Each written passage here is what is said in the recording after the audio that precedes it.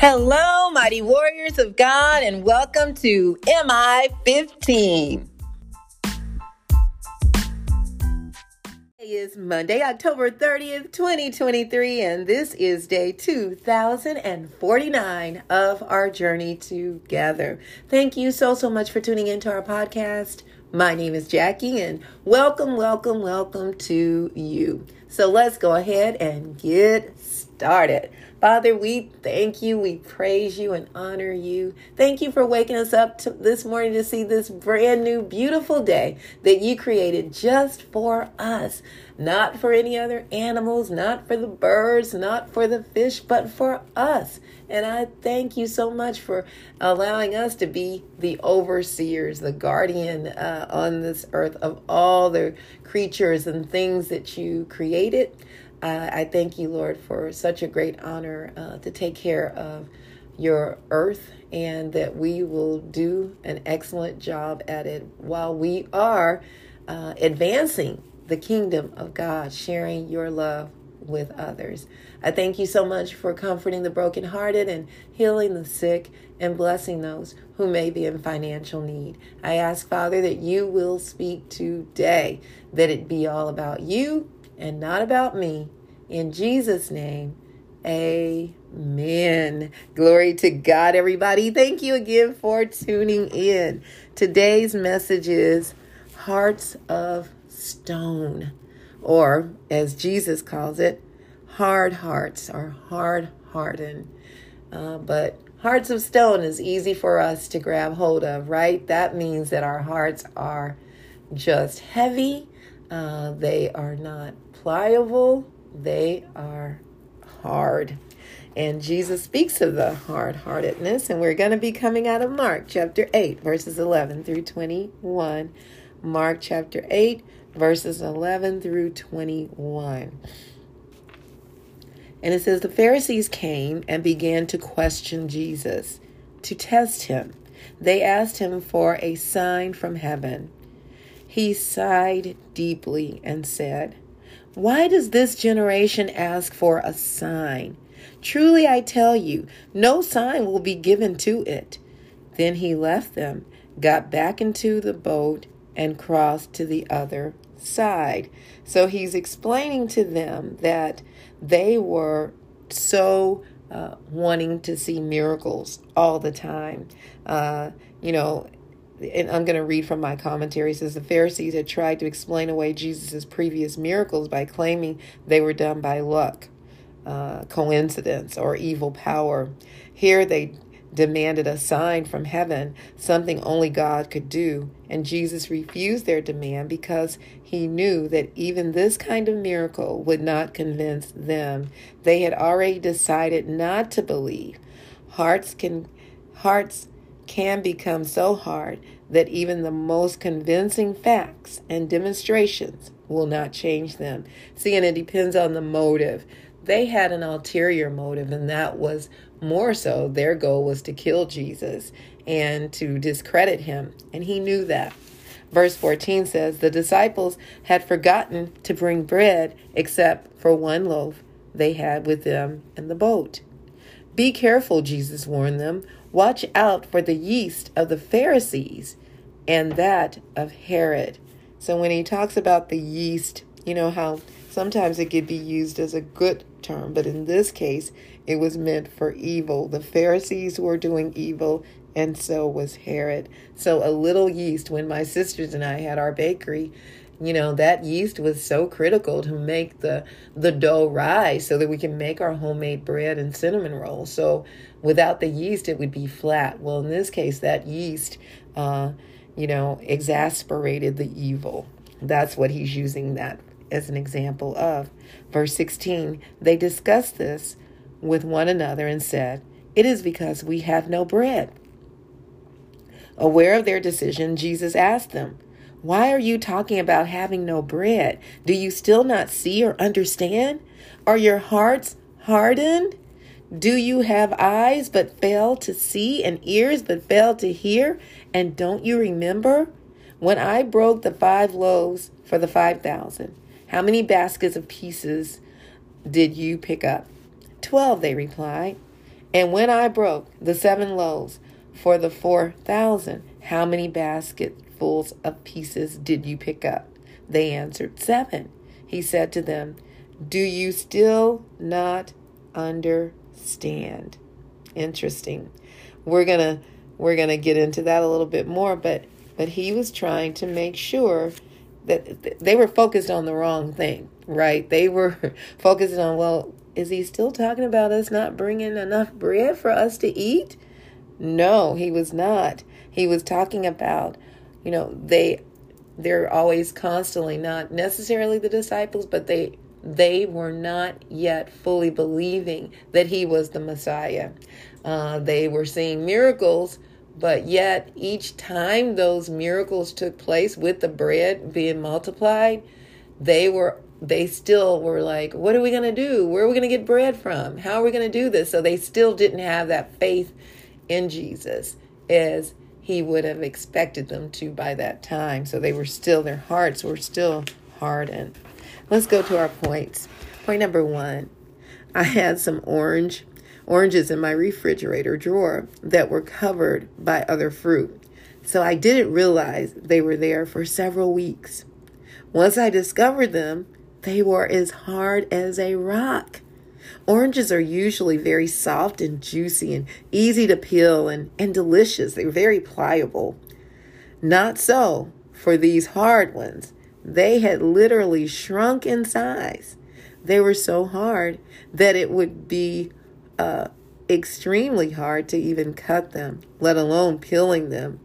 They no longer had any sweet juices coming out of them. They were useless. They were dead. That's what Jesus is warning us of. Don't become hard-hearted. Once our hearts become hardened, it's hardened to the truth. A lot of hardens there. But our hearts are hardened to the truth of God and is functioning based upon the world's system, Satan's method, rather than God's way of doing things, you see.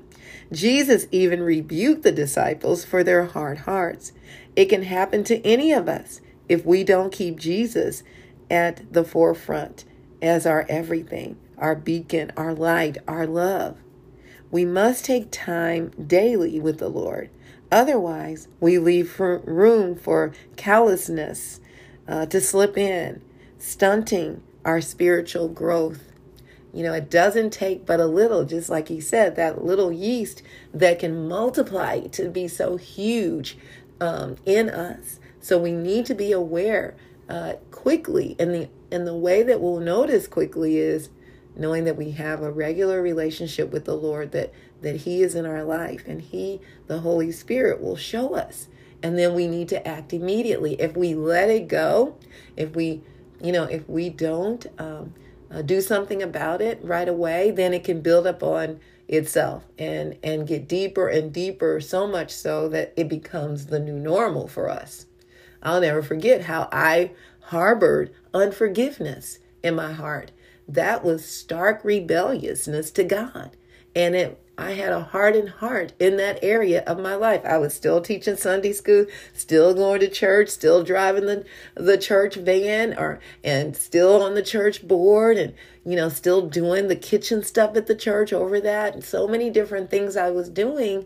But you know what? I was not totally where God would have me to be, because I had a callous heart in a certain area of my life. And I felt like, and that was in forgiveness. And I felt, this was towards my father, and I felt like he deserved it. He wasn't there for me. He didn't help me and my siblings.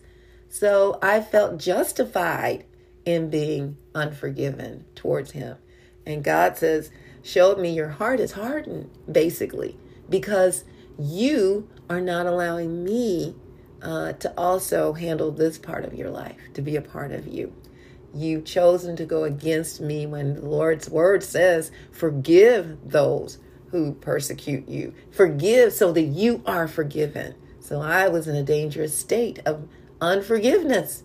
Not only was I being unforgiven to others, but I wasn't being forgiven by God because I chose to not forgive others. And it was just my father, that one person. And then I finally yielded.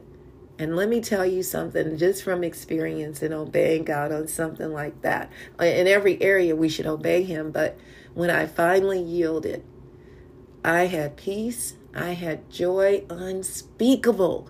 It was something like another level in the Lord that I had never experienced before in my life. But this was a level I should have been at for a long time, but I chose not to because of a callous heart, because, of a heart of stone. And I chose not to. And I'm so grateful that I obeyed God and forgave, asked my father and my stepmom to forgive me. And I was free. See, now the truth was able to flow in my life. Jesus says, I am the way, the truth, and the life. And no man cometh unto the Father except through him. So I had to recognize that and understand that and take it seriously. It's real. I am so grateful that I did.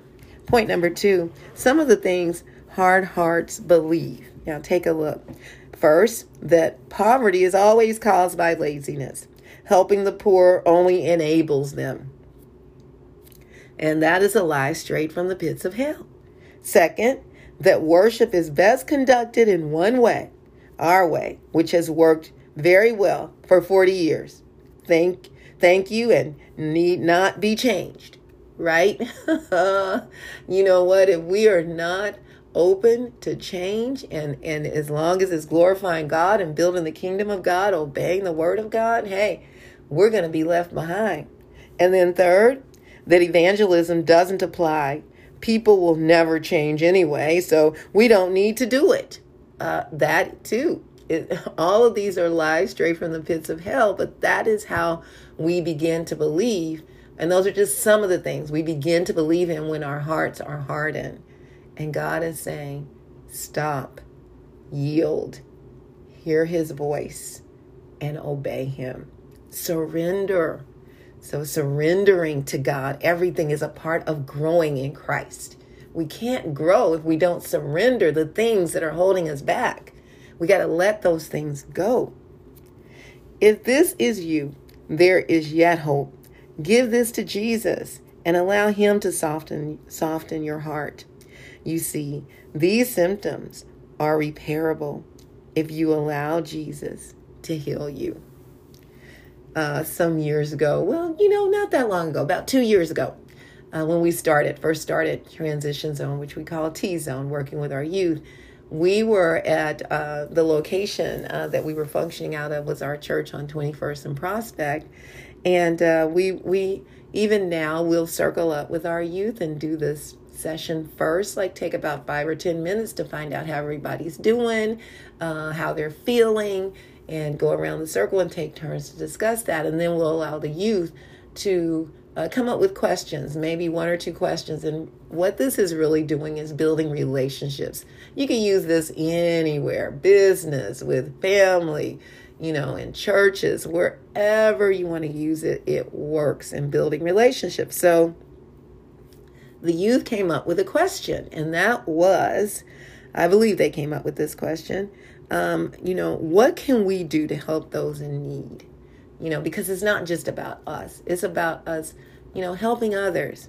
And so as we went around the circle, different ones were answering, the youth were answering, maybe we could have a clothing drive. Maybe we can, give away clothes. Maybe we can give away food on certain days of the week. And we were talking about raising money through taking gently used clothes to sell them. And one of the things we said, well, when it came to those that didn't have money, we would just give them the clothing.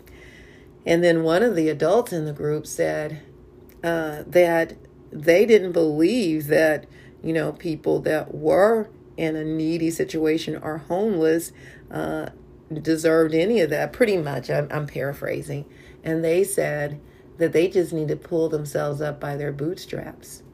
And you see, that is the exact terminology used by so many of us. Really, I can remember a time thinking like that. Like, I work hard, why can't they? Right? And that's not of God.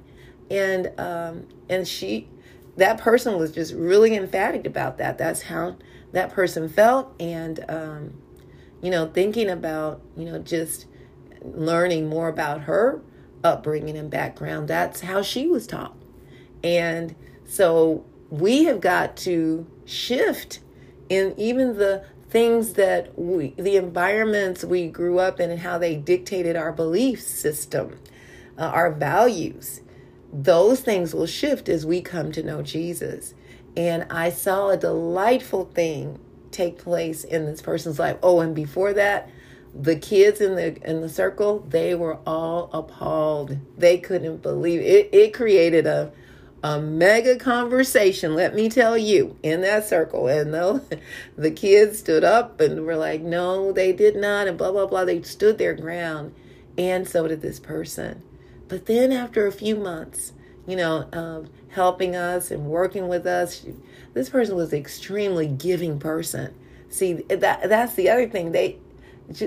Many people that may be hard-hardened in certain areas of their life doesn't mean that they're a bad person. It just means that, that they are not obedient to God. You can still be a good person and be disobedient, but that doesn't get us to heaven. Being a good person does not. So understanding that. So yeah, she was extremely kind in other areas and giving.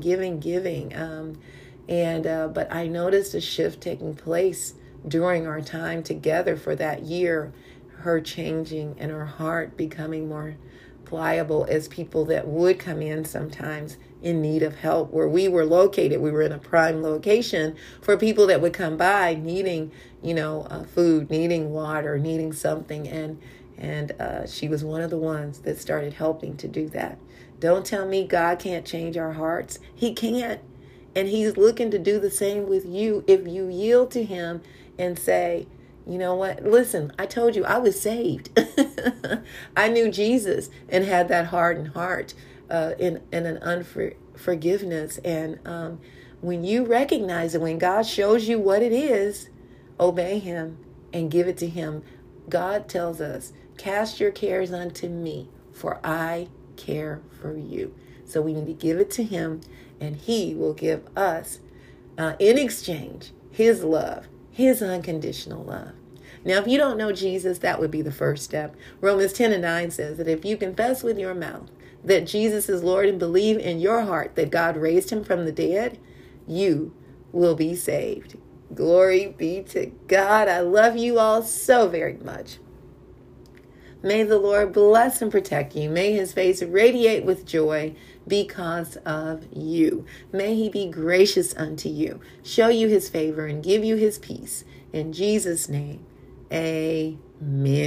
And remember, we can do all things through Christ who strengthens us. And don't forget to check us out on our website, JackieBikesMinistries.org, JACKIE, like boy, UYCKS Ministries.org. Check out the messages and please share them with others. And don't forget to check us out on TZoneKC.org to learn more about the things we're doing with our youth, teaching them life skills, workforce skills, entrepreneurship development, peer mediation, human trafficking awareness, as well as DIY projects, teaching them how to do minor household repairs. We are so grateful to you, and we thank you with all of our hearts. All right, mighty warriors, go forth and make it an awesome day, fulfilling the purpose that God has given you, and I will talk to you later. Bye-bye.